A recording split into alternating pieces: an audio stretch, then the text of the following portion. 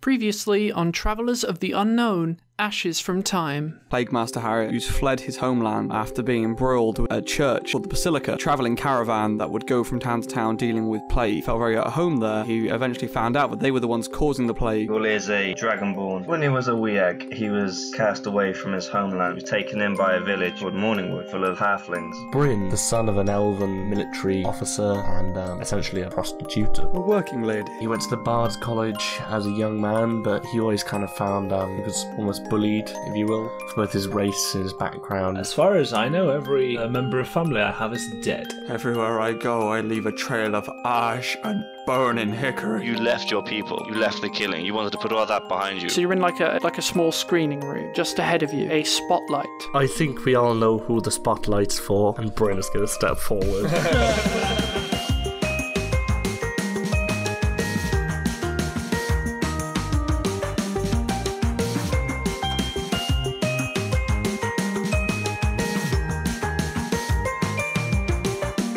Inside the Teridium, Part 8.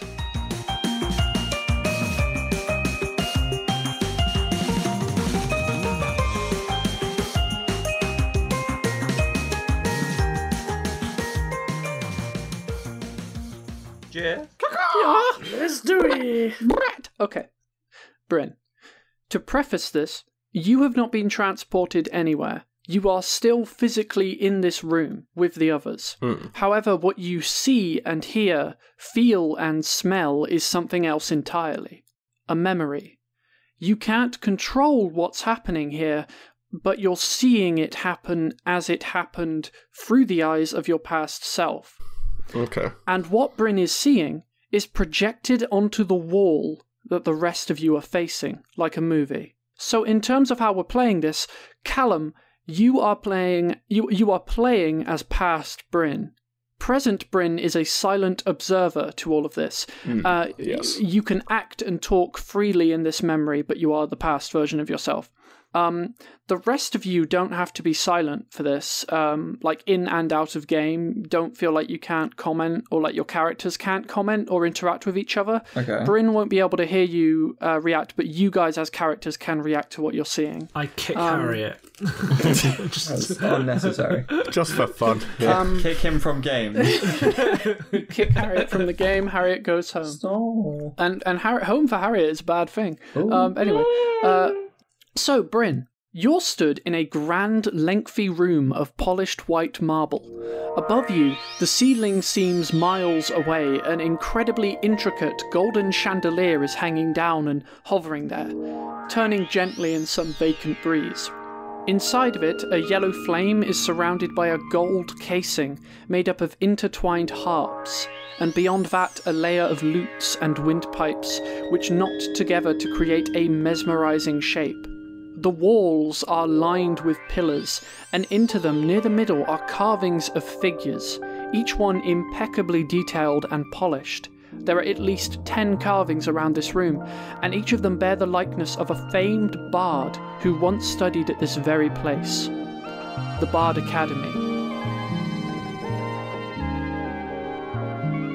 From the classical composers of the Age of Glory, in which the Elven province was an extra third larger than it is now, and twice as strong and completely independent, to the experimental and acclaimed musicians of the Age of Unity, all the way to the current era's most notable stars. Like, give me a funny one. What's a funny one that would be there? Like a real person. Eddie Mercury. Yeah. Yeah, so... Well played. You know what's really annoying? Is it took me longer to figure out you meant Freddie Mercury and not Eddie Murphy? No. No, Matt, I did mean Eddie Murphy. I really thought you were going to say Pitbull. Mr. Worldwide. I was really expecting Mr. Worldwide. 3 or 5. Oh, that would have been so much better, but okay. Do you want Pitbull? We can make Pitbull canon. No. Eddie Mercury. Eddie Mercury is a good joke, and I stand by it. All right? It's a very good Next. joke. Is it a black Eddie Murphy? I mean, Freddie Yes, Mercury. it is a black Eddie Murphy. No, it's a white Eddie Murphy. It's a white is what it Eddie is. Murphy. Oh, for fuck's sake. So anyway, So yeah, there's a big thing of Eddie Mercury, and that's beside the one of Hatsune Miku, and they're the newest carvings in the room. There are several blank pillars making space for the future greats. At the furthest end of the hallway, behind the desk of Bard Master Alum, is a beautiful gold-threaded tapestry of a figure the legends call the First Bard, a man whose voice and fingers were blessed by starmen at the birth of elven history, and from him came the first songs. They say his voice was like stardust, and his music was Ziggy. Hey. It is like Michael Jackson. It's Michael Jackson.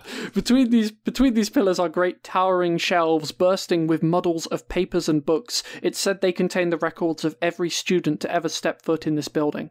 This is the office of Bard Master Alum, the head of the qualifying year at the Bard Academy. You are 18 years old, almost 19, and have completed your first year here not too recently. Alum is the man in charge of final gradings. He will review each and every test or assessment result and decide if that student is worthy of being enrolled in the full Bard Academy course. His desk is incredibly neat, a pile of completed assessments in a box to his left, with a pile of ones he has yet to do on his right. He's a tall, imposing figure when standing, but he's currently hunched and looking very much his 800 years of age.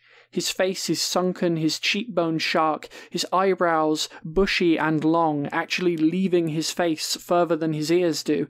They give the impression that they've continued to grow from his brow for all his life. He looks a lot like the man that Matt has posted in the Discord just now. Don Quixote. Don Quixote. Don Quixote. From what movie? From the man from Don La Quixote. Mancha. From Don Quixote. Also from history. Everyone Google Don Quixote, the man from history. Don and there he is. Quixote. I don't think it was real. No, Don Quixote is a man of British myth. First of all, he's not British, so Myth doesn't mean real, Dally. He has a dragon. That doesn't sound real, Dally. it's a Spanish novel by Miguel de Cervantes. It's still- You got all of that wrong. You know what? I don't care. Carry on with the funny story. Dawid, I know telling a Welsh man this is a lot like telling a 5-year-old that Santa Claus doesn't exist, go. but dragons aren't real. Here we go. Okay. Plus 10 to self-esteem. Despite Alum asking you here by specific request, he doesn't seem to notice you entering, or even when the heavy door clunks shut behind you. Just to clarify, are we seeing What, Matt? the first person of this, or have we got like a cinematic? You're seeing the first person. You're seeing Okay. exactly what Bryn is seeing through his eyes. Okay, cool. Sir? Oh, Bryn. He mumbles, looking up. He spends a moment sifting through his papers before he brings out what is presumably your report. He plucks an ornate, I fucking read that as ornate, jewel-encrusted monocle from one shirt pocket, and he squints through it. Yes, I'd wanted to come here, come to the desk. Bryn steps forward and walks up to the desk. Can I ask what this is about, sir? We'll get to that. It's something. It's a rather sensitive matter, and I wanted to give you the honor of having it said to you in person. You've never been in this room before, have you? No, sir. It's fantastic. It's okay to feel small. I do. The weight of history crushes us all, and this room has a lot of it. I think there's not a person here that hasn't dreamed about being one of those fancy pillars back there, that's for sure. Yes, indeed. Every great bard has stood where you stand now, each one carved into these walls. I was in your very position once, a lifetime ago in the Age of Unity. I was a mere 200 years, and I had a conversation with my bard master to discuss my future. And I looked at the empty columns and wondered, would I stand there someday? He motions to a carving a little way away, standing just before the handful of modern bards. Do you know who that is, Bryn?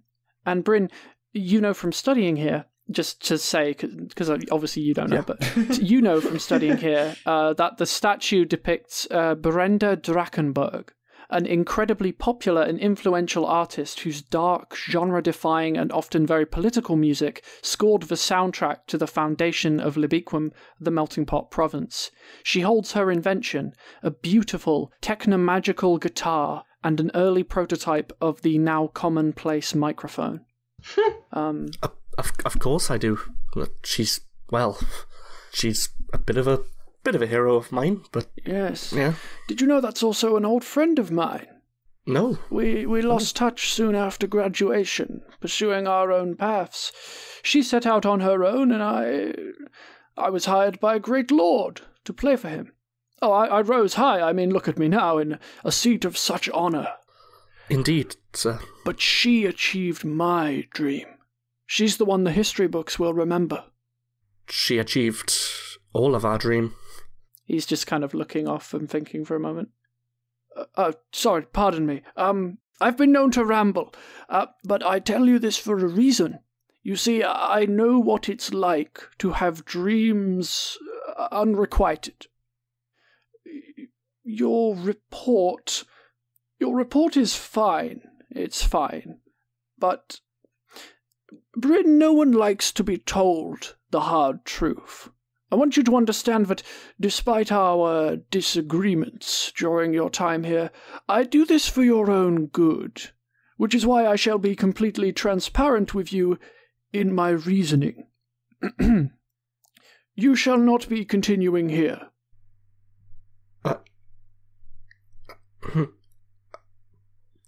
What? It would be unwise of you to continue to practice this occupation, at least here. But why? What? Why? I mean, the report is fine. I mean, yes, you pass, technically, but it's close, and, well, I've been doing this a long time, and despite my chagrin that this is the case, those who receive my decisions aren't terribly thorough when it comes to checking it. They trust me, which is why I believe no one will think twice about your denial to the full course. You simply don't have the time, Bryn. What do you mean, sir? The time. In general, your attitude could use adjustment, but you're a hard worker. You know, you're one of the most dedicated students I've seen in recent memory, and it's definitely impressive in your ability to learn, improve, and master your art. You invented your own, however ridiculous, instrument. I can at least respect the ambition. However, you are only impressive for a human. Nothing more. Oh, I see. This guy sounds like such a dick. Is that your saying in character? Yeah. Yeah, you can say that as you're watching. Like, this guy sounds like such a dick. Like, the fuck? Just because we're human, we have nothing to offer. That's so fucking racist. What's a human? That's one of us. One of us called it. Well, one of me at least, not him. And me. Finn is human as well. You are a human, yeah. One of us. Just checking, I couldn't quite tell. You're so fucking skinny. Right. What are you saying, Rin? He's just said that you're impressive for a human, nothing more. I'm confused, sir, but I'm not a human. Half-elf. Look, you in all your efforts have finished with a grade equal to that of a casual learner. It goes without saying that you are the youngest student in your year. The second youngest is 110. Do you know how old the youngest student in this place was? A rare prodigy. Well, before you, it was someone at the age of 60. We have never accepted a student to the full course who wasn't elven, or occasionally dwarven halfling, but not human, or half-elf. I mean, I only accepted you out of some minimal level of respect for your father. I mean, a petty, disgraced man of lordship is still a man of lordship. I wanted to give you at least a fair shot, you know, and your mother did pay. And this is giving me a fair shot, is it? This is not a matter of discipline or drive. It is a pragmatic one, based entirely on common sense reasoning. Anyone who comes here is expected to have already honed their skill in the musical arts at a lower level, which you have, I know. for years. But being a half-breed, you do not have the years to spare that an elf does. Your entire life so far is but a blink. And as for the full degree course, do you think you could possibly handle it? I spent 50 years working to reach the standard expected of elven excellence. I consider that my youth, my young adult life. I graduated at 250, the rough equivalent of your mid-20s. Nothing to me, but to you? You'd be half dead before you reach the level we expect of you. I might not have the time that you and they have, but you know damn well that I'm better than all of them. Better than all of them put together. Could you do it? Certainly. Maybe faster than me, but how much of your far more limited life are you willing to spend here? Is what remains after that even worth it? Would it not drive you mad, placing your life within a system that is designed to outlive you? Well, surely that's for me to decide, sir. Not for you. You see, that's where you're wrong. In fact, it is entirely up to me. See, your skills are perfectly fine by human standards. Superb, in fact, by human standards. There may not be another proper Bard Academy, but you could always play for human crowds and make coin on the streets, or you could give it up and entangle yourself in a more fitting profession. I hear humans... Fitting? Yes, I hear humans have great need of simple blacksmiths and carpenters and the like, the working peoples. So that's it, is it? Almost 20 years of my life, my, as you say, very limited life, working to get where I am now. And you expect me to ponce off and become a blacksmith, is that it? Bryn, this is not a subject for debate. He takes your report and opens his desk, taking out a blank sheet of paper, which he places on top of it. With a mechanical ink pen, styled as an old-fashioned quill, he begins to scratch down a notice of disapproval. This will be affixed to your report and sent on shortly. Less than an hour from now, I think, and by this evening it will be official. You will no longer be welcome on the grounds. He pauses and looks up at you, meeting your gaze. While on the subject of unwelcome places, I am aware of your flirtations. It is a natural part of youth. But my grandson is not someone I wish for you to see again. You vile fucking ass. Oh damn, oh damn, oh damn, oh damn. He got him. The rustle of popcorn. I take it this might be a sign of defiance. You can't do this. You can't.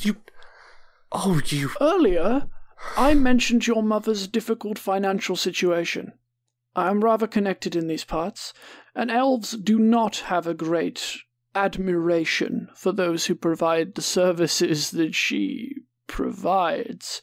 How close am I to him? You're up at his desk. His desk is a little raised above, but if you wanted to, I do hope he kills him. I really hope he kills him. If you wanted him. to strike him, Brent's gonna hit him. Okay, you just strike him across the face. Yeah.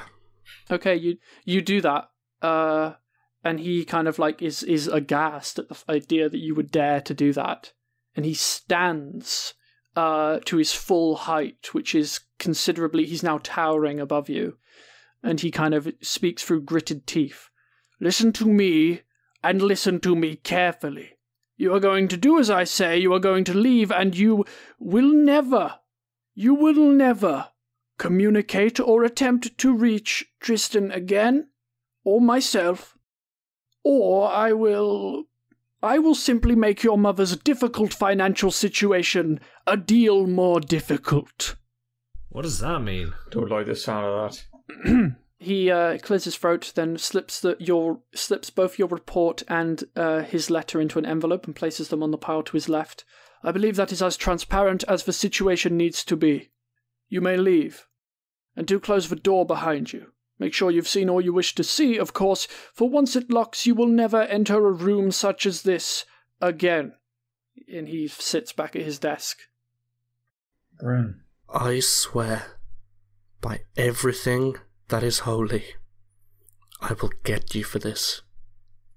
And Bryn... He doesn't even react. And Bryn walks away. Just as you're exiting, letting go of the door and letting it slowly close, it takes a couple seconds. It's like one of those big, heavy doors that just sort of closes on its own. You couldn't push it. And as it's closing behind you, you hear him just look up and go, "I wish you well." And there's a clunking sound as it closes, and it locks you out.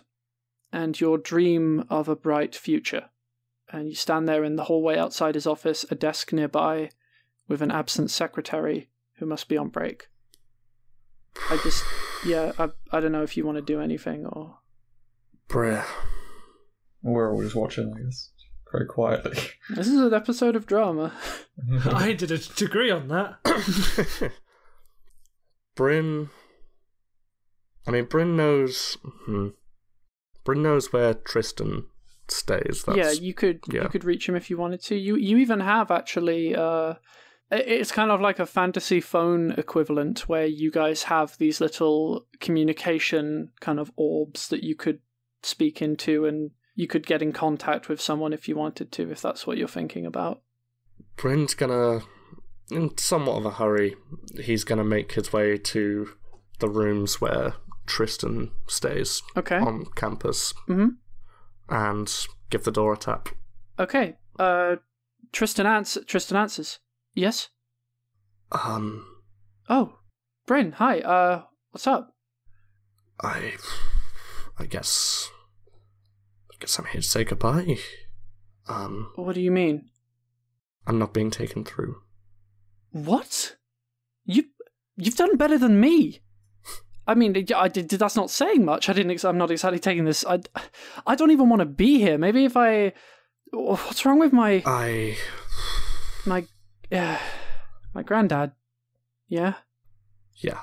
I did not tell him. I didn't think he'd find out. I will threaten to drop the course, and maybe then he'll... No. He's made up his mind.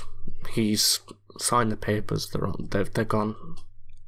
I've got like an hour before I'm not welcome here, so...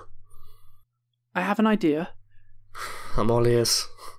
I'm not going to tell you what to do, but you just came here just now from his office. That's right. Okay. He kind of looks into his room, and then he looks back out. Okay. They shouldn't have been sent off yet. Go back and just wait there. And he closes the door. But Bryn's gonna make his way back to the Bardmaster's office, I guess. You make your way back there. We'll say for the sake of argument, these two places are relatively close to one another. So you were able to get to Tristan in about 5-10 minutes and back in 5-10 minutes. So, things are as normal. The secretary's still not there. You're just sort of... Yeah. And then you hear hurried footsteps from behind the door, and Bardmaster Alum, holding a communication orb to his mouth, bursts through the heavy oak door behind you and patters down the hallway as quickly as his age allows. He doesn't notice you, but he doesn't take notice of you, more to say. But you overhear, "Stupid boy! How many times do I have to tell you to take your education seriously? No, I don't want to hear your excuses," is the last you hear as he disappears around the corner. The door that the old man had rushed from is slowly creaking shut. Bryn's gonna duck through. Okay, you catch the door. It's heavy, but you can slide it back open with ease. The room is the same as before, though it's completely empty, and Alum's desk remains unchanged. He's gonna head up to the desk and start looking for sealed envelopes, I guess. Okay. In the pile on the right side of the desk where I think I said right, might be left, whatever one it was, on the pile on the desk of outgoing mail, you do see an envelope that isn't sealed. You're easily able to draw from it your letter, your report and his letter. The letter is brief and to the point. Student Bryn Holt, unfit for continued study. Dismissal strongly recommended. Can I take the report out? As well. You can look at your report. Are you just looking at the report? There's parchment and a pen that looks like a quill. Yeah, you can see the exact same stuff he just used to write the letter. Bryn takes a hard look at the letter stating that he is unfit for continued study.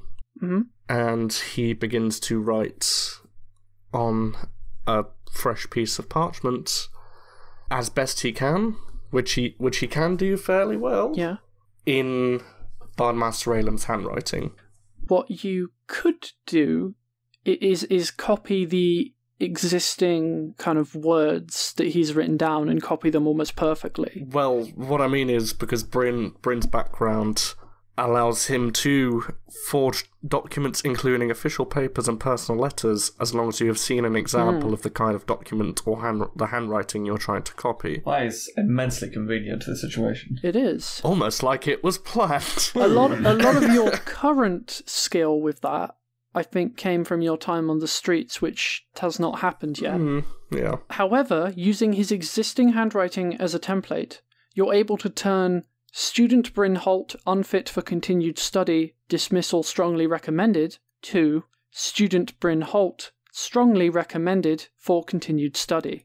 Damn. I'm gonna take the letter denying me further study, put it in a pocket or something, and slip my letter back into the envelope with my report and put it back where I found it, and head out. And you do. There you go. He's a sly one, that Bryn, huh? So what you guys are seeing on the screen and the vision that you're having, Bryn, that then fades right after that, after you've left the room. But Bryn, in the real, in current Bryn, you recall what came after that. You remember being back home for the summer sometime later and helping your mother run the small cafe and bar that makes up the lower floor of your home. You watch her at her happiest here, laughing and singing with the regulars, or earning applause when she clobbered the men who'd try to grope her with an iron kettle or bar stool. All the while, though, you remain aware that the money made here isn't nearly enough to keep her afloat, not to mention pay off your student debt. You'd often have to bite your tongue as those slovenly drunks would return with their black eyes still fresh from your mother's beatings, only to slam a stack of silvers on the bar and take her upstairs. When your acceptance letter came, no one could have smiled brighter than her, and no one could have been prouder. You never told her the truth, nor anyone, and neither did Alem. Maybe he felt it would wound his reputation if anyone knew you'd outsmarted him, or maybe he just didn't care enough about you to bother. But you did stay away from Tristan. And you are back in this room with the spotlight again, as if having woken from a dream. That Bryn. Are you back with us? Are you alright, friend? Yeah. Yeah. It's not my place to say. That didn't look like... Then don't say it. Aye. You should have fucking killed him. He can say that, apparently. That's what he's doing right now. He's said he doesn't even know you that well, to be honest. He literally met you about a day ago. If we're canonically, You should have killed him. Alright, that's enough, small man. Bullshit. Tiny boy. Can I take him outside? Pick him up by the scruff of his neck. Alright. Bryn, do you walk back to join the others or anything? Yeah. Alright. Yeah. When you step away from the spotlight, the word approach returns to the display wall. So I'm guessing you all saw that. Nope. Yeah, we did. Yes. It's fucking bullshit. We've all got skeletons. Well, guess it's time for me to see one of your lot's tragic backstories then. Harriet sort of shriveled to the back of the group. Can I just throw the little man up there? Sure, that sounds. Do you want to just shove fine. Finn up? Poggers, away! No. Stop it. Stop crowbarring it in. He's got -1 strength, so you just shove him. He's like, no, and he's. Could I throw him backwards and he still bounces off the wall behind us and still lands? Ricochet him in. Make a little port swallow ball. Finn ball. Get it? In fact, Gorlia wants to go forward, that's what he wants to do, but in his act of pushing Finn out of the way to get there, he bounces Finn off the wall, and Finn ends up in there. Who's going next? Apparently it's Finn. All right. I think so. It feels like it's Finn. All right. Well, I think we all know whose edgy as fuck backstory has to come last, so... It's funny, because it's Matt. All right. So, Finn, you step into the spotlight and the exact same thing happens. Finn, you're seeing through your past self's eyes and everyone else is seeing it displayed on the screen. Finnison, what you see is mundane. A room you're far too familiar with. You come back to the room. That was it. Yeah, you see the memory of this room. Your history is too boring to project. You see the sign just sigh and say, really? You see the sign goes, boring, and sends you back. Backstory not compatible. Finn, you are in an enclosed, simple training room inside the vast confines of the Vestige living quarters. Yay. The walls are cold and stone. The floor is a soft wood, responsible for countless scrapes and bruises over the years you've spent here. The ceiling above is open to a false sky. Shining, feelingless sunlight comes down on your shoulders. It's only when a young tabaxi girl enters your vision that you realize when you are. You're about 5 years ago. You're 12 years old. And Raelia, who begins to smirk at you as she stretches, is 15. Though it could still be any number of similar days around this time. Mm-hmm. Okay, first of the day, I know, but let's try our best anyway.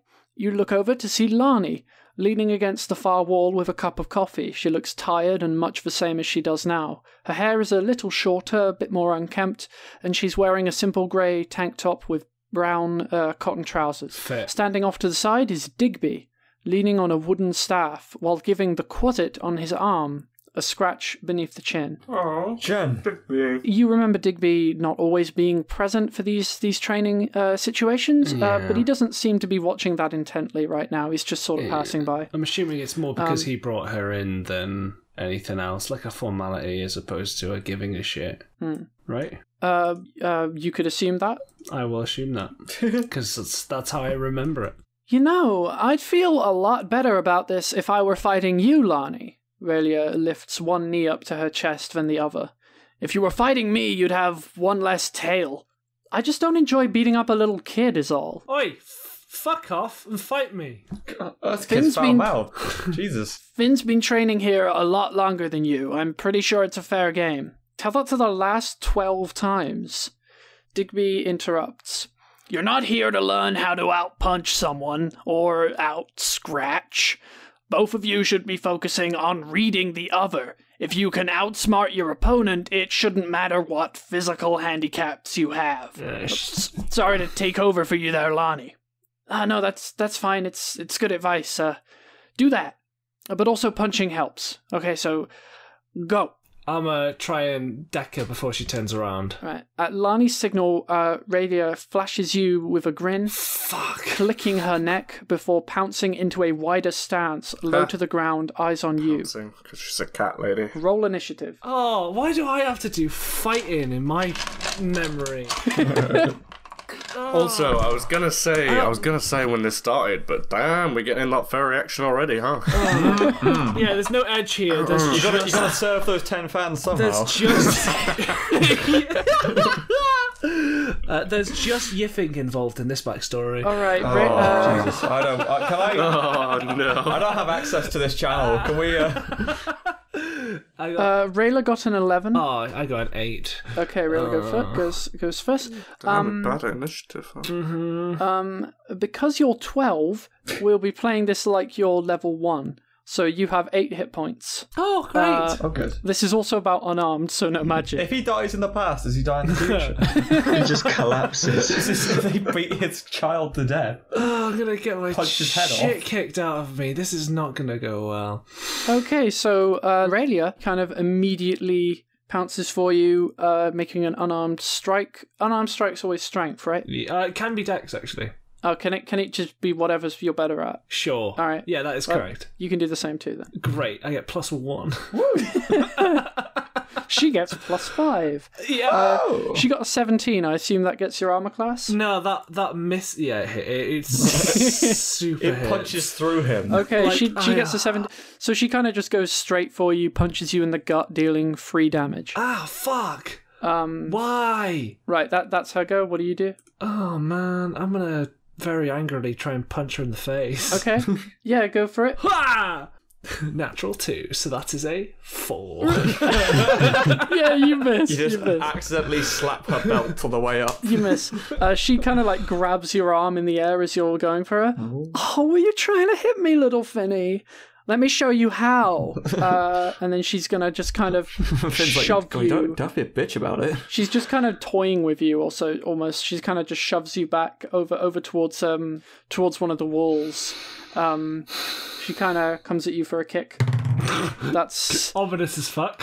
that's a 17. that also hits. Yeah, so that's another 3 damage. Yep, cool. That's fine. Okay, right. She kicks you. Well, What do you do? I'm gonna try and. Can I try and trip her up? Like, Sure. knock her to the ground so I can get. Could do, yeah. Sure. Mechanically, it would be an acrobatics versus my athletics. Okay. Which is terrible. Mind. I'll do an acrobatics for her then. These dice really love the story. What did you get? Well, first of all, it was a natural 3, which means it's Right. it's a 2. 2, huh? Well, considering she has a +7 in acrobatics, it can't possibly be Yeah. lower than that. So you fail to trip her up. Let's just say she ends up knocking you to the ground instead. Fuck. You're prone. Lani was right. This is fair. Oh, okay, let's make it less fair. She brings out her claws and How is slashes. this fair, I say?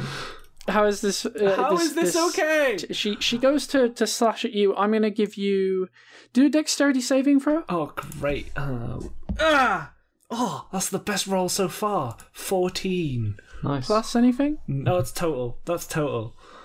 I'll just roll. I guess it would have. Wait, how does saving throws work? If it's over 10, is it a win? It depends on the DC, so depending on the difficulty of the thing I'm doing. Let's just say I think that's good enough. 14. Sure. You're able to dodge her clawing. You kind of roll over, maybe stumble to your feet again. You only have 1 hit point left, right? I have 2. Oh wait, hold on. Wait, how did I have much? 7 or 8? Did I have maximum hit points? You had 8. I have got 2 because you did 2 sets of 3 damage. Okay, that makes so cool. Hey Finn! Lani yells, tossing you a quarterstaff, which use 1d6 damage, or can be used with 2 hands to make it 1d8. Radia kind of looks over like, I thought this was unarmed training. But she's always got weapons. It's not fair. Yeah, claws are a weapon. Okay, Keep going. I'll try and smack her. all right. Yeah, try and smack her with the quarterstaff while she was yelling at Lani. Ah! No. Yeah, effective. What bonuses do I add to this? I'm proficient in quarterstaff, so I add +2, and then it's with dexterity. That's another +2. So that makes it, if my maths is correct, 7. 7, huh?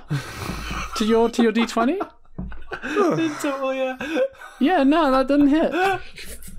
Okay, Radia really easily dodges that. Okay. Such bullshit. She Fucking the 3 other guys are just stood there watching this like it's Muhammad Ali trying to fight a fucking baby. This is like watching the Make-A-Wish kid go against Muhammad Ali. she's just like, you don't have to go so easy on me, Finny. Come on, show me what your years of training taught you. She lifts up one leg up in the air, and... Ooh, hold up. That might actually not hit. Oh. That's a 12. That hits. What is your other class? 12. Sure, game destroyed. Beans. Wait, if it's the same, doesn't it not hit? Yeah, it hits. That's the difficulty of it. Beans. Okay. Tell me about it. Okay, her foot comes down and contacts with the back of your head, knocking you down to the ground. That would do another 3 damage. And you're not like dead and you're not unconscious because this was just a training thing. I'm assuming non-lethal damage. This is of course non-lethal, and you're not dead, but you're not happy. You're not unconscious either, but you are about done. 10 ego damage. You're not dead, but you wish you were. But life would be easier if you were dead. My character in the previous backstory viewing was like, "Oh, we should fucking kill that guy," and in my story, You're projecting, I think. Everyone's like, "Oh yeah, he's a sap." God. Oh no, don't kill. I think we're all just wincing as we watch a 12-year-old get kicked in the arse. We are just watching a kid get the shit beaten out of him. It's not great to And watch. anyone else have been uncomfortable watching this? I don't feel like we should be watching this. Especially you're watching it from first person, the kid's perspective as well. Yeah, oh, that's true. So yeah, you're now on the ground. This is what being small feels like. It's like she knows he was in that body just not too long ago. Oh yeah, he was. Yes. Right. So you're now on the ground. Do you do anything? Oh, I'm just gonna punch the ground, just get really pissed off and slightly cry because I'm a child still. Oh, I'm a child. Are you gonna cry about it, huh? Oh, I fucking hate you. This is a joke. You're a joke. I can't tell if you two are in character. No, I'm saying Lani calls. Okay, enough. Can I please fight someone else? Enough, alright? Hey, if I break his fucking legs, will you fight me? She lifts up one foot to throw down on your calf. Lani dashes over and grabs her by the arm, lifting her off the ground and shoving her roughly against the wall. You want to fight me? She keeps her there while she struggles, kicking at the tiefling's leg until she quiets down and meets her eyes. There's a moment of silence. Then Lani lets Raylia go. Raylia drops to her knees, quickly standing up and hurrying from the room, shoving her way past Digby as she does. Bryn has never wanted to fuck Lani more. Raylia, Lani calls after her, turning to look at you and hurrying over, helping you up. You okay? Yeah, I'm fine. Can we have some, fair fights sometime? Where I can use my, magic and shit? That'd be great. Look, I gotta go after her. Digby, are you good?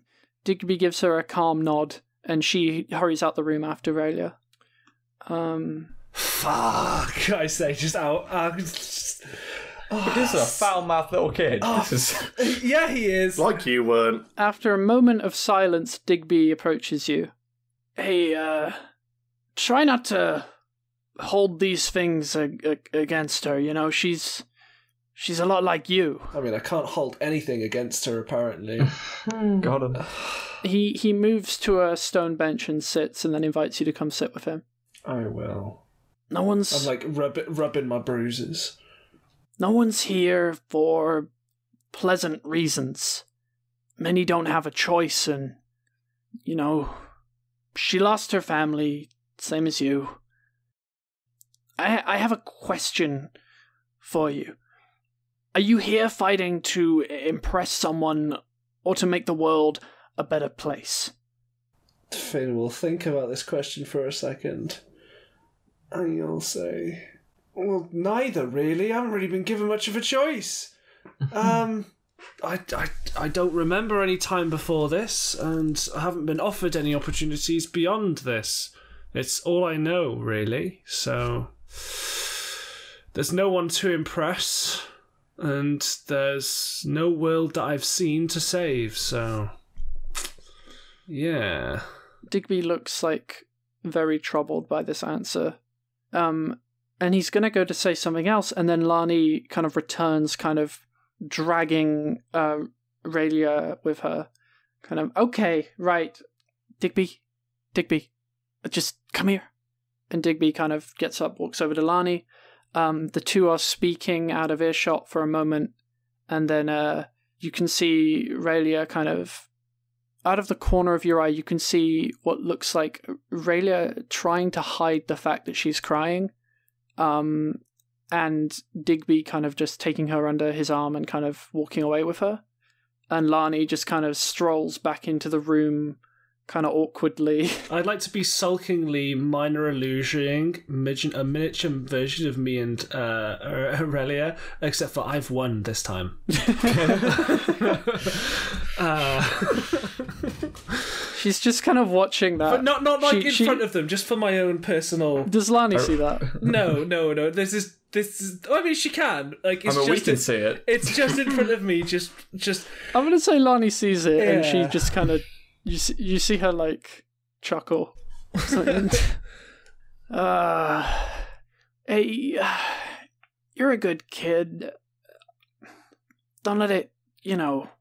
Don't let it get to you. She's just trying to get a reaction out of you, and tension runs a bit high. I wish we could give both of you a better matchup, but no, I really believe that you could take her if you just, stop trying to lash out, stop trying to be angry, and you just thought about it a little more. You just kind of tried to outsmart her. She's overconfident. You can use that to your advantage. Mm-hmm. Yeah.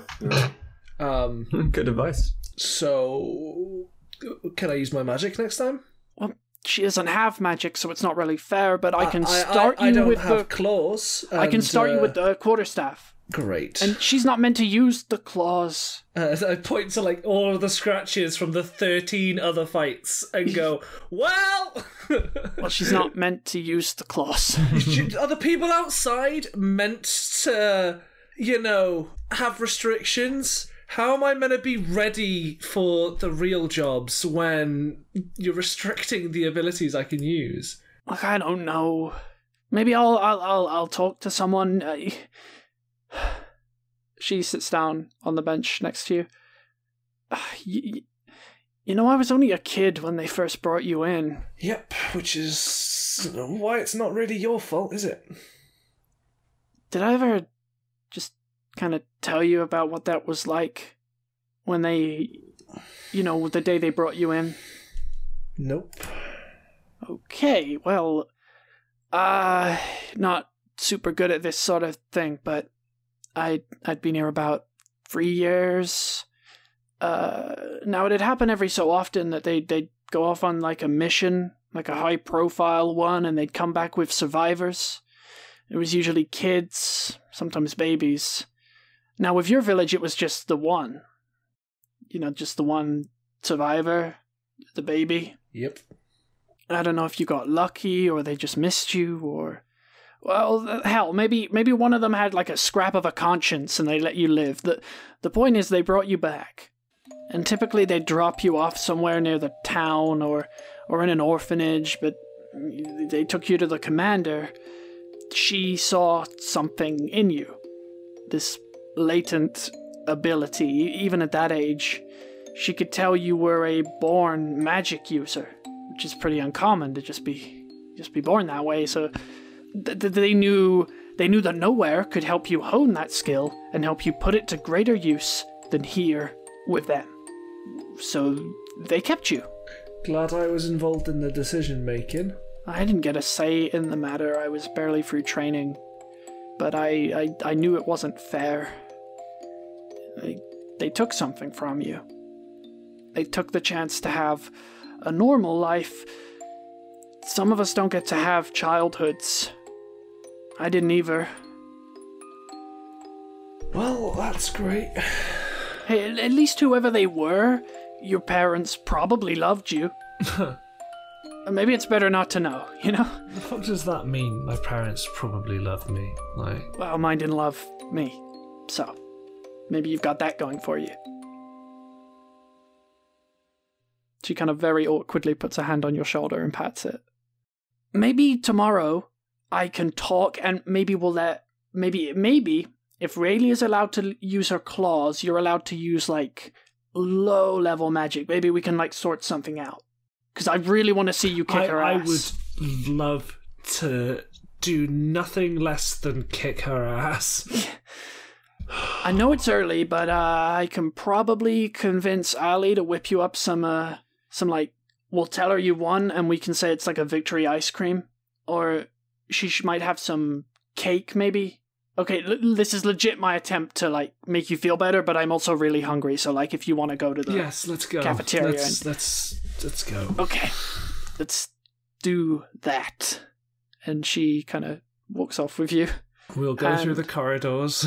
Yeah. That is actually that's that one. Wow. The entire sorry, That's from returns to us. my story is just my ass whooping. Fucking I mean, not as... brilliant. I think it says a lot still, despite the Yeah. fact that it's... I agree. I'll tell you something. We're dealing with some heavy shit in this episode. Yeah, this is the We've heavy got some shit heavy episode. themes going on. There's some A this, lot of them themes. this is going why I on. kind of wanted to try to do it all in one episode, so we could have just the drama episode. So we could just have the depressing episode. Yeah, Everyone's the real depressing sad this episode. We gotta have that little... Everyone gets real nasty and I sad mean, this if I'd have time, right? won, maybe I wouldn't be so sad.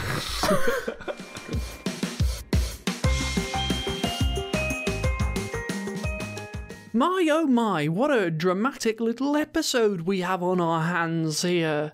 And it's a rather long one. I thought it was best to have all of these happen in one go, so, you know, here we are.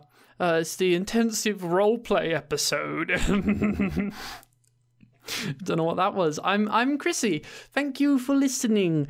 Before I send you back to the action, I should let you know about an amazing band called Wintergarten, whose song Sommerfagel is the opening theme of our podcast, entirely without legal permission. Ha ha ha. One day we'll have to replace that, but for now it's a non-issue. All other music featured is either from Mort Garson, Boards of Canada, and in this episode, Patricia Taxon, who I would advise you support on YouTube and Bandcamp. All other music and sound effects are royalty-free as far as I know. If you're enjoying the show, you can follow us on facebook.com/Travelers of the Unknown, on Twitter at TOTUcast, or join our Discord server, which is linked in the episode description and on the socials, for the most immediate updates and to let us know what you think. However, the best and easiest way to support this tiny little tiny little baby podcast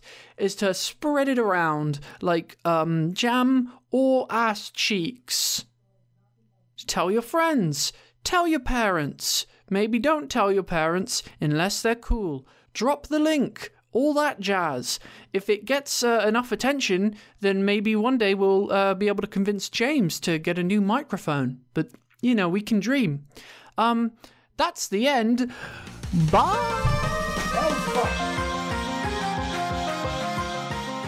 Okay, just like with Bryn, you wake up from that like it's a dream, and you're back in the room. I pull a face and went, well, I won.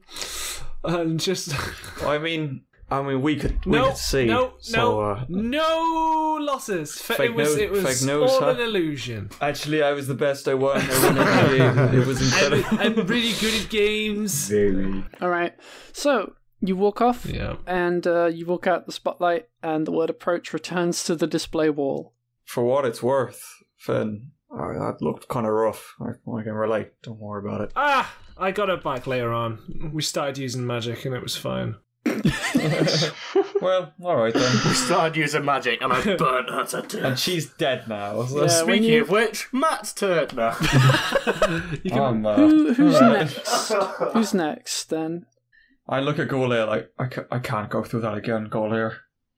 Oh, Oh shit, yeah, they know about each other's little... yeah.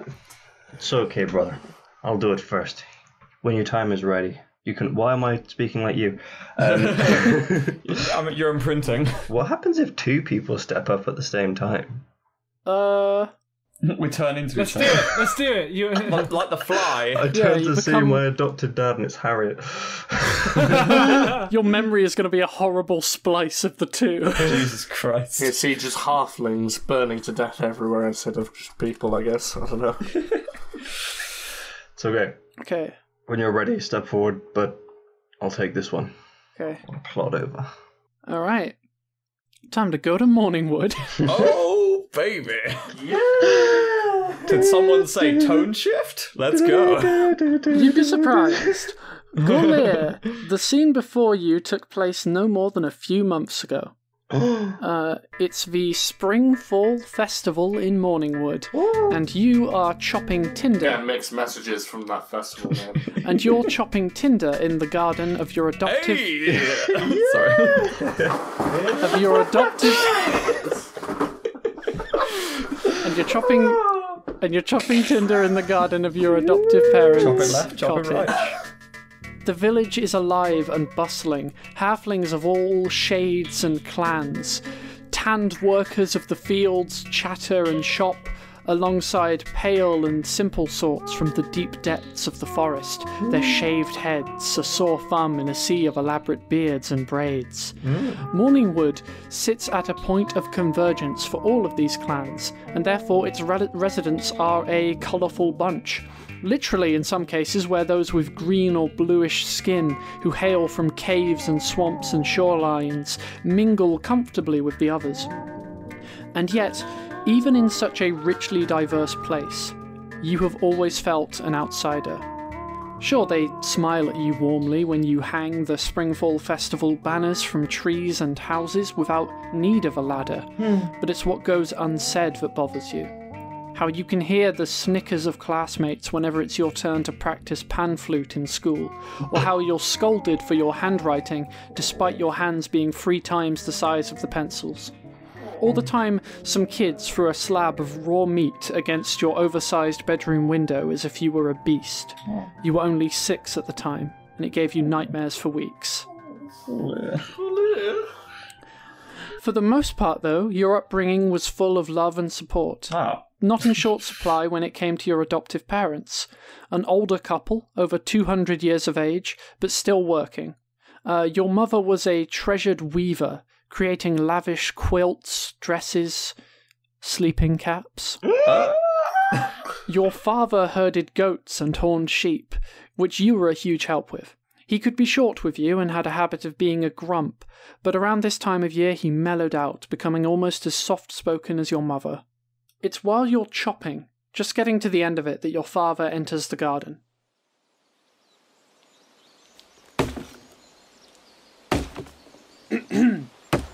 Hey, Dad. Golly?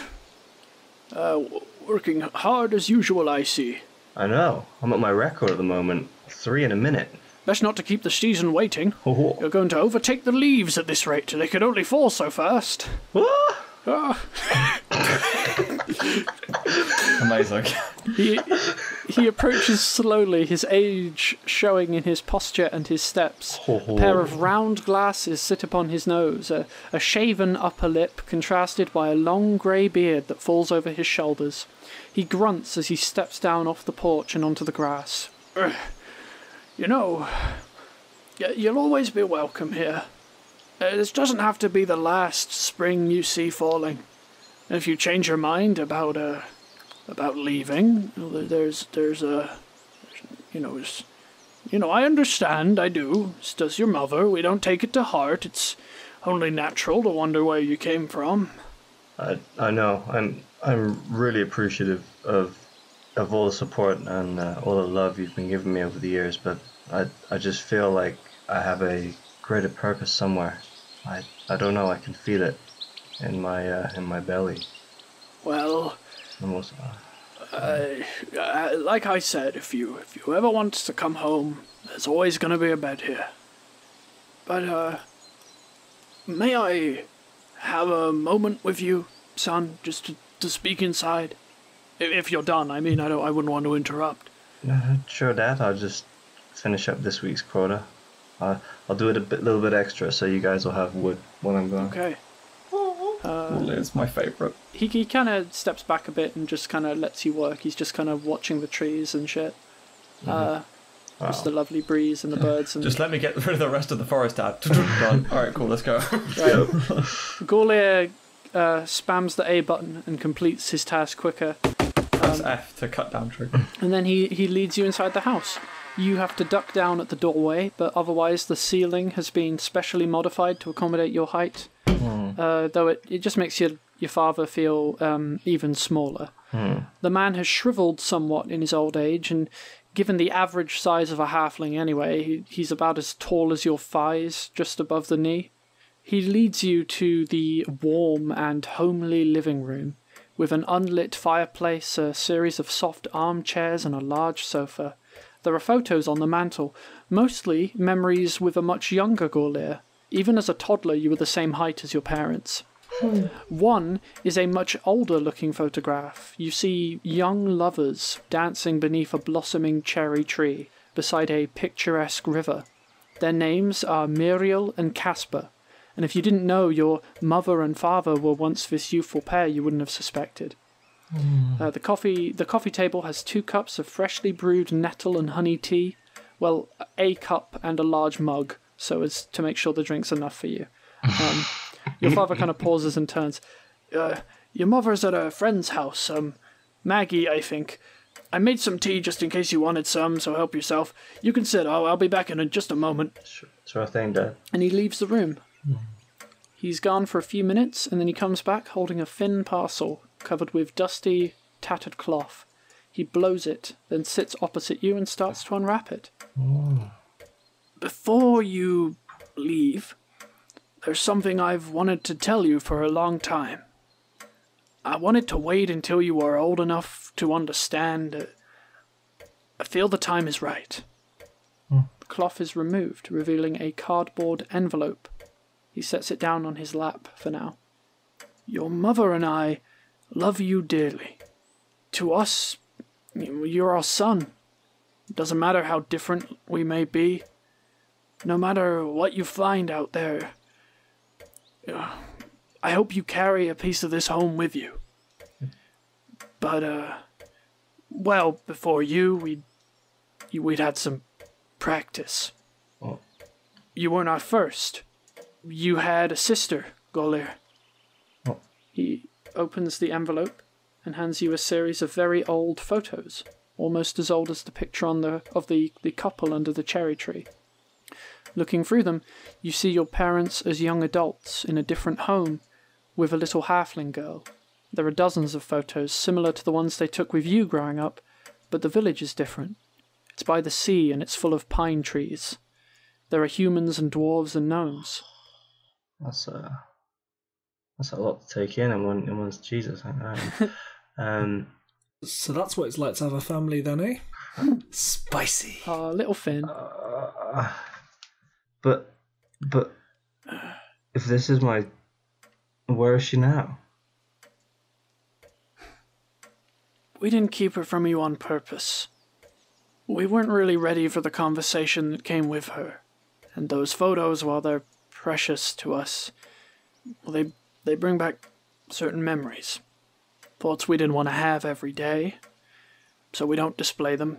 The past is the past. Her name was, Catherine. It's a modern name. He smiles sadly. Before moving here, originally we lived further inland, Oaken Hills, but then we heard the good news your mother was expecting. We decided to relocate. There is this beautiful island we'd heard so much about. Tiny place, no more than 300 people in all. Largely a halfling and also a pretty big human population. Now, we mingled, but we had separate little spots, makes sense with all the shops and taverns being to such a different scale. But there were other sorts, too, gnomes, dwarves. It was a quaint, peaceful place. It was perfect for newlyweds starting a family. Once we reached the coast, it was just half a day by boat and we were there. Our own little patch of the world, untouched by dangers or violence. There was gods. Must have been over a century back. Somewhere like 150, 160 years ago. It gets blurry. Sometimes I think a halfling lives a little too long. But it was wonderful. Muriel and I spent every minute we could with our Kathy. She was only 10. Barely a toddler. Old enough to run around and too young to understand the word no. Well, what happened to her? He kind of wipes some tears from his eyes. His hands are wrinkled, the skin cracked and hardened by a lifetime working with them. something started to spread through the human population. They were a way off, so we weren't fully aware of the gravity of things. Whatever it was, we never saw any effects of it until it was too late. Until it reached us too. See, being cut off from the wider world, it has its benefits, but it also has its dangers. There was a burst of hysteria. A group of humans, a more religious sort.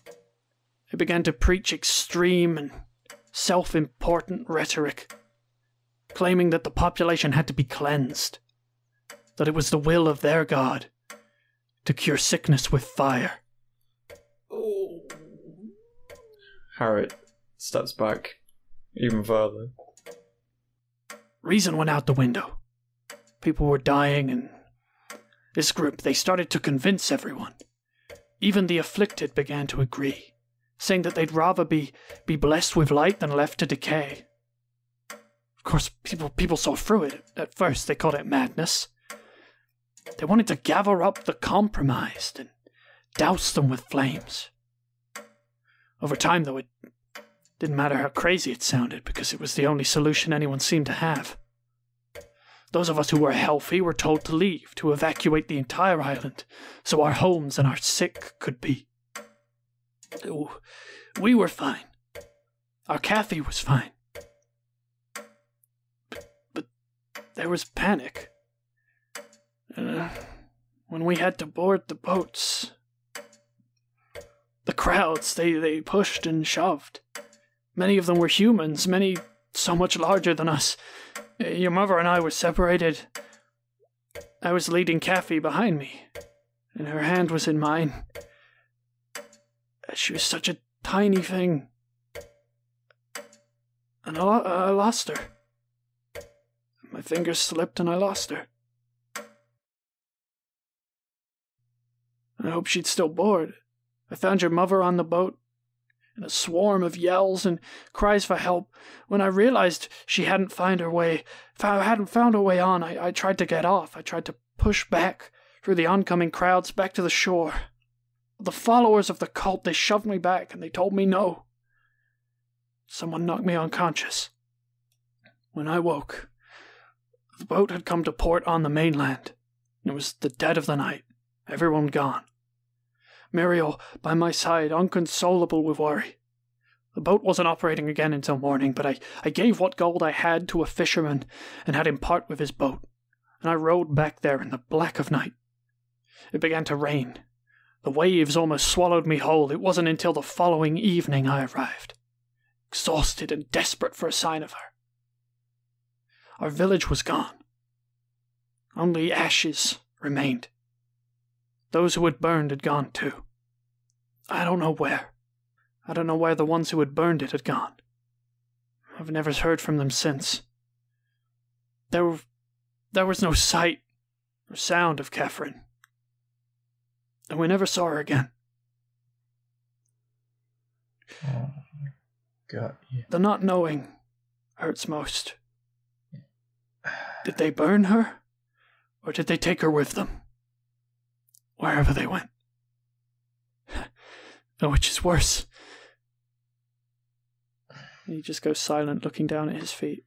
You did what you could, Dad. You tried everything you could. I just don't understand why people are capable of such things.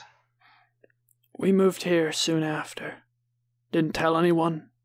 Well, could we? Who would understand? And what could they do? We had each other, but we were alone. I never thought I'd smile again. Not really, not like a true smile. And he looks up at you slowly, gets up, walks to your side. Shaking slightly, he reaches up and places a tiny hand on your knee when he arrives, looking into your face. Till we found you, son. Till we saw you hatch, open your eyes and yawn. You were already the size of her from that first moment. But when you reached out, gripped my palm, you made me smile again. Just a moment of eye contact, and then he hobbles back to his chair and sits again. I don't know what to say, Dad. This is... I'm sorry to drop all this on you at such a time of the year. You had to know before you left. Did the people that do they have a name? The cult, do they have a name? Never found out. But they're still out there. That group. Their teachings. And they're reaching us here. I've heard stories. Rumors. Shadowy figures in long leather robes. Masks of birds. You have our blessing to leave whenever you wish. I pray you find what you're looking for, that it answers whatever questions you have. But have caution. I don't tell you this just to teach you of the horrors of the wider world, but to warn you. His face becomes darker. There's an anger in his eyes. Be wary of them. They fled before. They ran when they could have followed. If some are on the mainland now, maybe they're running again. Maybe we need someone who knows to be keeping an eye on them. Yikes. And that's the end of Gorlear's memory. That is... Well, looks like we're going to have a fun episode in the future when we all visit Morningwood and Harriet has to meet Gorlear's parents. I want to ditch the rose, but Oh boy, that's going to be a fun That one. is the last thing I expected to happen. in the past? In the past, I know, which means I probably would have been a bit more cautious towards you. I forgot until then. I wasn't really listening. I mean, I was honestly, playing League in the background. I was playing Raid Shadow Legends on my phone. Speaking of which, Raid Shadow Legends is a unprecedented. I thought that I had. Do you want to know? I remember saying actually that Yeah. Gorlear knowing about when you had your emotional moment with Harriet during Trinket's Trident at the end. Gorlear knew about the camps because he was able to console Harriet about it. And I've always wondered, like, there's a bit of a... It's not really your fault because it's easy to, like, have that meta-knowledge of, like, oh, I know this about Harriet, so Gorlear does. But Gorlear didn't know. Yeah. And so we had to... That's almost just me filling in the plot hole of how Gorlear knows about the Plague Masters. But also kind of ties the two of you together a bit. Yeah, just jumping back to the present real quick. How are Gorlear and Harriet feeling right now? Oh. Harriet is just shrunk to the back. He's not even making eye contact with the rest of them. Oh my god. Do you say anything to each other? Gorlear, I can't express how sorry I am to hear that. Gorlear stands, just looking at the screen, turns his head. He's got fire in his eyes. You need to know, this wasn't me. This wasn't what any of us wanted to do. He slowly walks over to Harriet and places a hand on his shoulder, looks him in the eye, and slowly walks on to the back of the group. Harriet's head falls slightly, and he steps forward, and he just turns back before he gets to the plaque, and he just gives them a look, and just, with a heavy sigh, steps towards the plate. Okay. The Basilica is currently on the road, as it almost always is, and a camp has been made for the night as you pause somewhere between the numerous shrine towers that dot your island home. Carts and wagons are resting, and a simple fire keeps your tent warm. The deep red fabric billows in the wind, and the blanketed floor is rippling, dampened by the grass it lies on. Outside, horses graze and are tended to by the youngest recruits, protected from the harsh rains by tents of their own. The lights of the Rolling Archive, a great library of accumulated knowledge, glows faintly in the near distance. You sit at a wooden bench, and Croy shuffles the deck, dealing your hand on the simple log table, then dealing in Reese's hand. The tone is light and jovial. You are a lad of 18, as is Croy, with Reese a year your senior, and all of you have only recently discovered the taste of fine ale. Drained tankards clutter the table, and Croy cracks crude jests about the stable boys. I'm just saying, a night like tonight and the lad's with a horse. What's in it for him? If whatever keeps the beast away and keeps the coin coming in, right? The tent flaps open, and a drenched young man enters. It's a face you recognise, but haven't thought about for years. Stu isn't exactly a member of your close circle like Reese and Croy, but someone who tended to hang around anyway. Like you, he was serving as a scribe, and you'd often see each other in the rolling archive. He wasn't unpleasant, he was just very unremarkable. He mostly kept to himself and seemed happier to sit and listen to the three of you talk, rather than take part himself. Of course, his heavy stutter didn't help things. With Croy's brash, intimidating personality and Reese being frequently preoccupied, it was you, Harriet, that Stu tended to stick to. You seemed to be someone he looked up to. Oi, Stu! Croy called. Get over here, we need a third for Cutthroat. I wouldn't keep the man waiting, Stu. Stu nodded, seeming tense, distracted. He takes the vacant seat beside you. Do you want some ale, Stu? Reese offers. Stu gives a queasy smile and passes it up. Stomach, he croaks.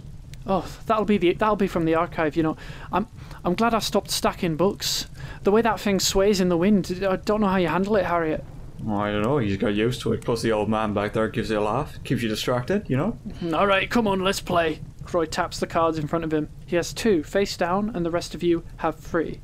Draw.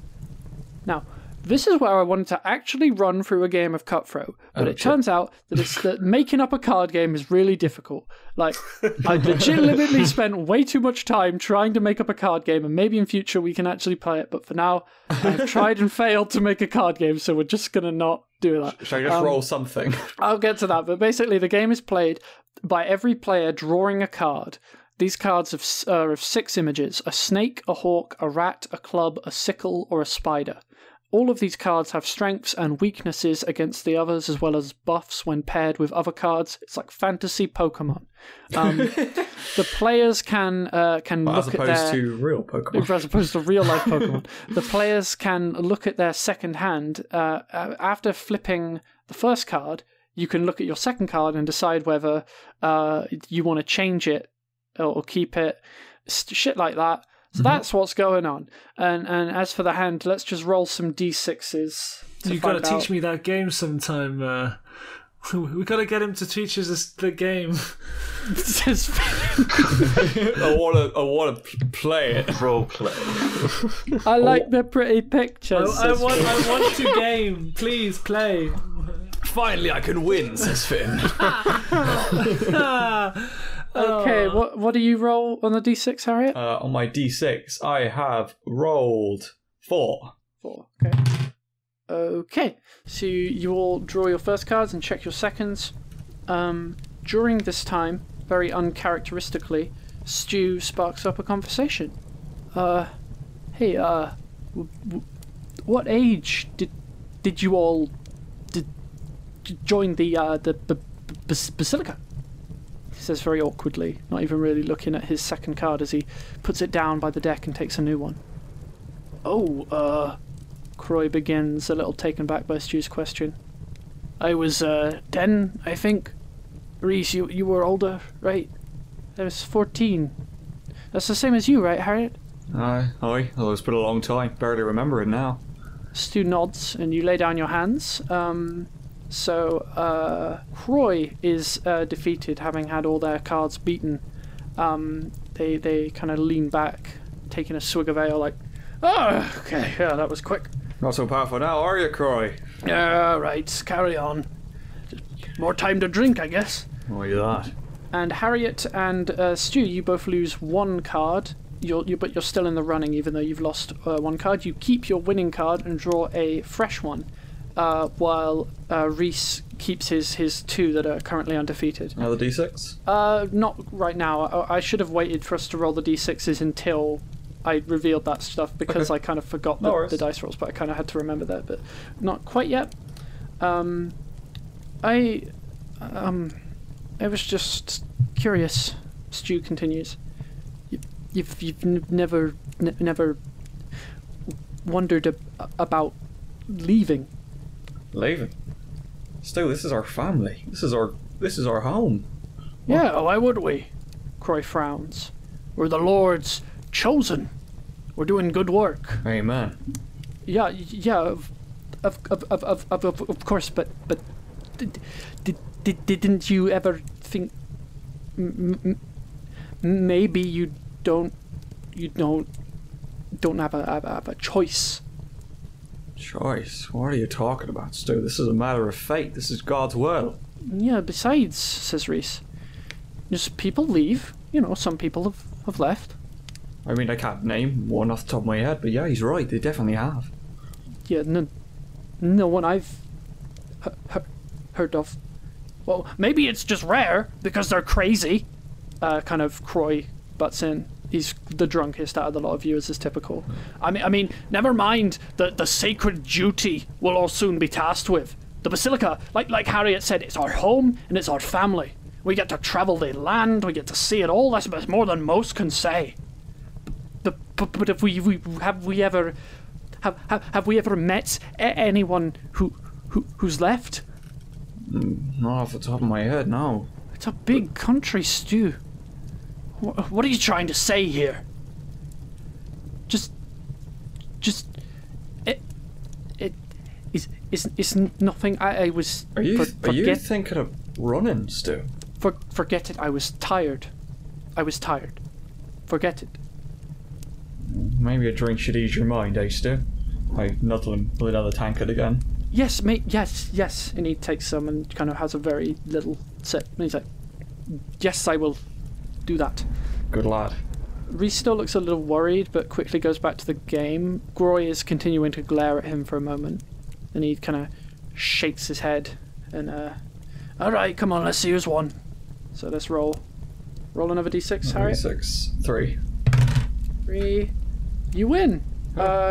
You draw another card that manages to beat both the two that Reese still had and Stu's last one. Like I said, boys, I'm the chosen one. We are all in God's light today, but tonight, I think it belongs to me. Yeah, maybe you're a little bit more blessed than the rest of us, aren't you? Sure seems that way. Yeah, what with all that time you're spending with old Master Doyle. He'll teach you a thing or two, Croy. He's a sagely old man. He knows his secrets. Got a few good stories. Time round the forge is enough for me. Whatever you say, Croy. I'd rather be flexing my mind than my muscles. We're saying that when we're out in the field. You know, I say some of these sick, they get real rowdy. You know, I've heard some try to attack us, try to say we're doing the wrong thing. Gotta put them in their place sometimes. Well, of course they are. They're deluded. Their minds are poisoned by curse and hex and all kind of devilish trickery. That's why we save them, Croy. Amen to that. Amen. Stu, did you just come from Master Doyle? Yeah. I was just doing some extra work. Just a little. You know, good game. I think I'm actually just gonna go get some air real quick. All right. Well, don't wander too far, Stu. The nights in the steppe are No, cold. I just be in the doorway. I don't want to be out in the rain. If that's okay, I could just at the tent. Yeah, of course. I just get away from the fire. You can take my bed if you want. I'm gonna go see the old man for a bit anyway. Stu kind of shakily gets to his feet. As he is getting up, he kind of makes sort of deliberate, desperate eye contact with you. Yeah. And he's looking physically sick. And then he walks over to the tent flap and kind of stands there. Well, now that I've done beating you boys, I have to bid you a good night and see you on another holy morning. Well, if you're sure you want to call it now, go for it, I guess. Good night, lads. I nod to them both. I stand and meet Stu at the door. Stu, you're looking a bit pale there, friend. Are you alright? Harriet, I don't know if I can. I don't know if I can stay here. Why not? The reaping. I couldn't. I wouldn't be be able to. Harriet puts his hand on Stu's shoulders. Take your time, Stu. Don't worry. I read a journal entry. It was just sitting there, just one by Master Doyle. Why are you poking through Master Doyle's journal? That's his own. It was just out in the open. It talked about the last village we. He looks like he's trying not to cry, and he's just wringing his hands and shaking. Stu, you need to keep yourself in place, my friend. This is some weird shit you're coming up to. On paper, cleansing the sick, giving them the Lord's light seems like a good idea, but in practice, it's I don't have it in me. I guess. Look, Stu, it's grisly business seeing the sick like that, but you're doing them a service. You're saving their families. And look, if that's not for you, maybe you could scribe for another year or stop to tend one of the shrine towers. No. I don't think I can be here, where it's done, where it's encouraged. Encouraged? Stu, you're treading on some mighty thin ice here. What are you talking about? Where's this journal? He shakes his head and seems to be struggling with something close to vomiting. I tell you, Stu, you take a knee, all right? I'll be back in 5. I'll go talk to the old man. No, he just grabs your shoulder. I have to tell you. I have to tell you. Okay, the sickness, the one we cleanse. It's not. It's like the basilica. What are you trying to say, Stu? They're what now? Interrupting your conversation is the cleric known as Old Master Doyle, a plump, crinkled old soul with rimmed glasses and patchy hair who steps in from the rain outside. Oh, Stu, I am sorry, didn't realise it was you. Do continue, now finish the thought. Stu's mouth opens and closes. He looks from Doyle to Harriet, then back to Doyle. I think I left some papers in the archive. Oh well, by all means, go fetch them. I'll join you. No, it's fine. Yeah, don't worry yourself, sir. Reese pipes up. I'll go with him instead. No need for you to go back out in the rain. Such a good lad. I'll tell you what, boys, why don't you both take a seat and I'll go with Stu, because you're both drunk off your arches and old Master Doyle needs to sit down and teach you two a lesson. Actually, I was, was kind of going to ask if Croy would mind joining Reese with Stu, because I think I'd like a moment alone with you, Harriet, if that's acceptable. Of course, old Master Doyle. Anything. Okay, Croy doesn't seem happy about that, but he nods and he finishes his drink. The elderly cleric kind of looks over at the two at the bench and he's like, "Oh, I see you boys have been enjoying the perks of that brewery we passed. Aye. But where are your other companions? Judging by the number of empty flagons, there ought to be double your numbers." Croy and Reese laugh. You're welcome to join us. Oh, I don't think so. It would be a day I'd have had the lot of you on the floor before I'd had my fill, but yeah, these old bowels don't fare too well no more. See, enjoy your youth while it lasts, my sons. He laughs and pats his stomach. And then he looks over at you and Stu, and he's just like, well, come on then. Help Stu find his papers. I'd have a word with your friend. Alright. Come on, Stu. Alright, yeah, the two walk over, and Reese is just like, yeah, come on, buddy, let's find your whatever. See you in a bit, Harriet. Don't go letting the old man chew you out too much, okay? I'll try my best, Reese. You keep calm. Doyle laughs as well, and he waves them good farewell. Stu gives you one final pleading look, and then follows them out. His young boy's stomach's in knots. I hope he's alright. Maybe he's got some sickness in him. Old Master Doyle sits by the fire with a grunt. Oh, we shouldn't be joking about that. And he holds his hardened, withered hands to the flames, and he sighs. It was a callous joke, Master. I apologise. Well, there's nothing like a fire to rest the soul. Also, it's warm. Yeah, has its perks now and then, yeah. I wanted to share some words of wisdom, as I'm known for. Well, yeah, I treasure your sagely advice, Master. Well, take a seat then. I do. Do you know why the Basilica chose that name? Well, I can't say I do, no. Well, I don't know for sure. I wasn't there. But I like to think I have a pretty good idea. See, on the mainland, there are many faiths. Many false, many more concerned with power or profit than holiness. Well, there are certain structures, larger and older than the average church, many stretching back as far as the ancient era. Sturdy, stone buildings made to last, and called basilicas. We derived our name from ancient strength.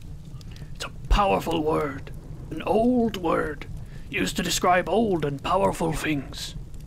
Our basilica is a lot like those buildings, made to last, to stand strong and weather the storm. They were quite fond of pillars in those days. The Plague Masters are those pillars, you see. They give us structure, hold us up, letting us save lives and keep everyone safe.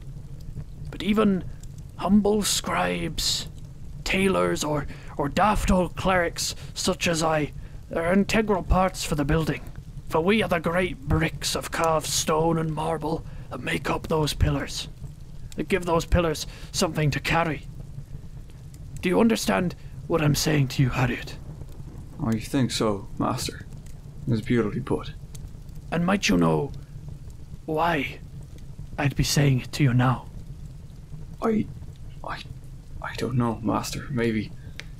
What do you think happens in a building so old and so strong when a rotten brick crumbles or slips out of place? You mend it, or the infection spreads and it brings down the whole tower. Yes, if left unattended, more bricks follow, and the basilica falls. You can't have that. Doyle grips your shoulder tightly. I care for you, son, and I trust that if you suspect anyone of disloyalty, anyone who's having doubts, concerns, or is losing their way, I trust you to tell me, so I can lead them back into the Lord's warming light. By their light I would tell nothing but truth to you, Master. Well, then do you have something to tell me about, Harriet? No, Master. Nothing to report. He nods. All right then. No, just a thought. Just something to keep in mind. I've had a few myself, if I'm being completely honest. I'll go see if those boys haven't ruined me entire library now, shan't I? Aye. You get yourself some sleep, son. Thank you. I appreciate the visit, Master. It's always a pleasure. Okay. So just for the record, Harriet has chosen not to report on Stu there. Mm-hmm. Okay. So Doyle stands and leaves you. This is where the vision ends. But here's what you remember. After Doyle left your tent, soon after Reese and Croy returned, they told you that Stu hadn't remembered the notes were in his quarters, in his desk, and that he'd gone to get them there instead. Croy had ranted a little, but the night soon returned to normal, and you all went to bed and got a good night's sleep. And you didn't really think of it anymore. You didn't see Stu around, but sometimes you wouldn't. He wasn't really a part of your group, so he kind of. It wasn't until a few weeks that you kind of noticed that he'd gone missing, and after 2 weeks of his disappearance, he was spotted on the road one evening while the basilica was moving from place to place, lying dead in a river. And you were told it was bandits, that the boy couldn't survive on his own without the watchful eyes of the basilica, that he'd run away and gotten himself killed. But now, Harriet, thinking about it, it doesn't take a strong imagination to realize that this was a lie. They murdered him. Just like they fucking murdered everyone. They murdered Stu too. Fuck. That's what you're saying as you come back into the room now. Yeah. Every fucking person that doesn't agree with their ideology, they maim and they slaughter and they burn. They took him as well. Okay, so Harriet is back in this room now with you guys. Yeah. As he said those things. Huh. That fucking church. They're all going to pay for what they did. To you, to your family, Collier, to me, to the world. Those fuckers can't get away with this again. We'll get them back, brother, don't worry. Oi. We'll have to burn that fucking wagon to the ground. Okay. After this, the screen goes blank, and there's a faint humming, and there's this clicking echoing around you from beyond the walls. And then, a question. Where did you go wrong? Is it talking to me or you or... It's just the words, where did you go wrong, are on the screen. Finn's gonna look at it and go, we entered this fucking place! The man's not wrong. It doesn't respond to that. It's saying, where did you go wrong? I should have gone with him. I should have believed Stu. I should have believed what he was trying to say before they carried on. A big green check mark appears. Ding! On the far left of the display. God, nice one. This whole thing's a bit judgy, isn't it?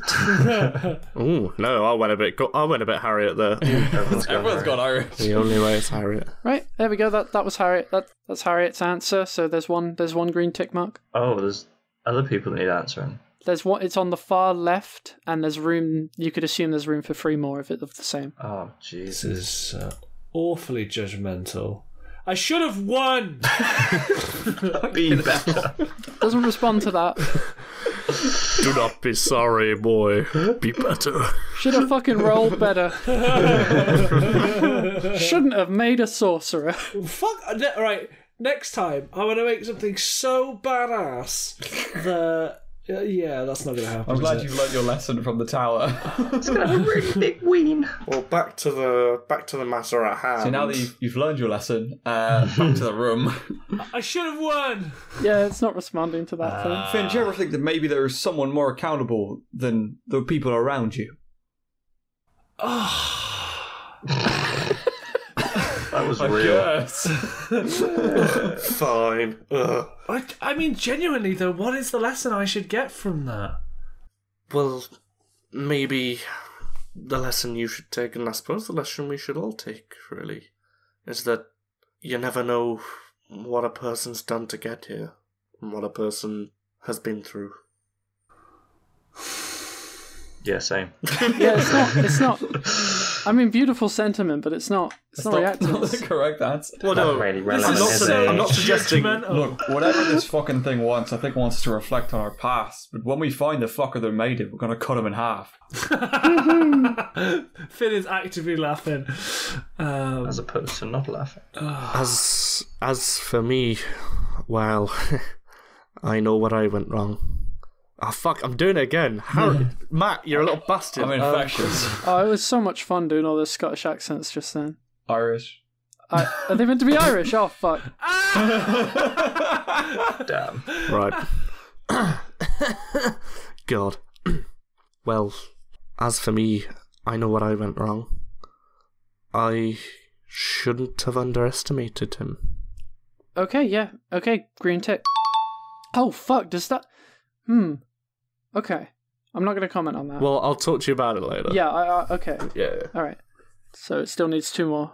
I just got told stuff. I didn't make a decision. I mean, it was around when you chose to leave, isn't it?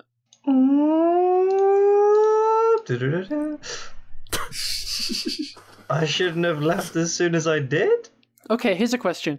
Does Gorlia mean that when he says it? Does Gorlia genuinely feel that way, or does he not feel he made a mistake? For the plot, yes. Do you miss home? No, seriously, however Gorlia feels. He felt that leaving so well because his dad dropped all that on him. I think it installed something in his mind that his dad didn't want him to leave, so he dropped all that on him at that point.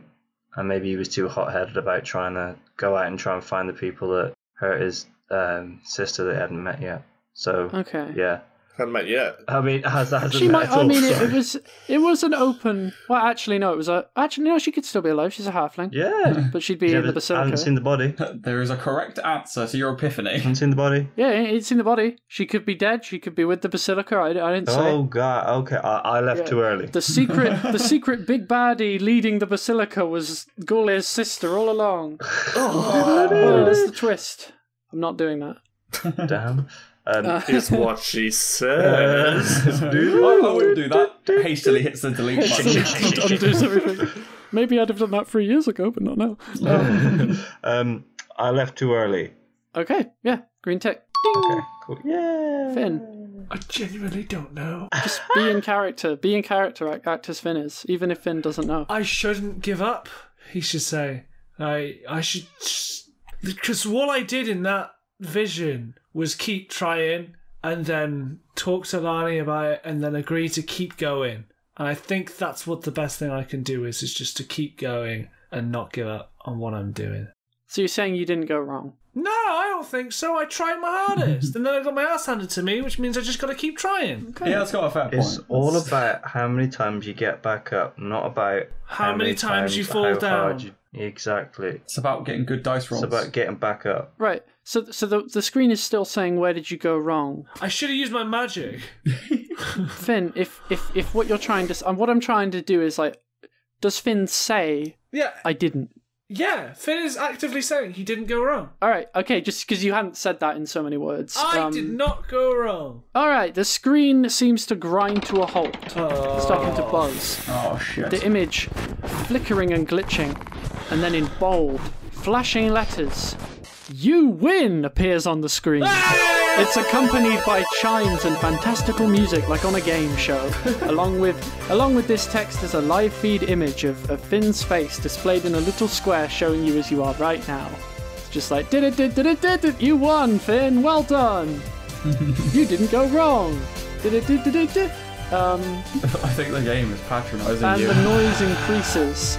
The noise is increasing. The flashing is becoming more frequent and brighter and whiter until it starts to sting your eyes. And this light grows and grows until it's all you can see. And everything goes white. To be continued in the next episode of the Travelers of the Funny. Oh shit. And There you record it. End recording? Stop the recording, I guess. Yeah. God, I'm tired.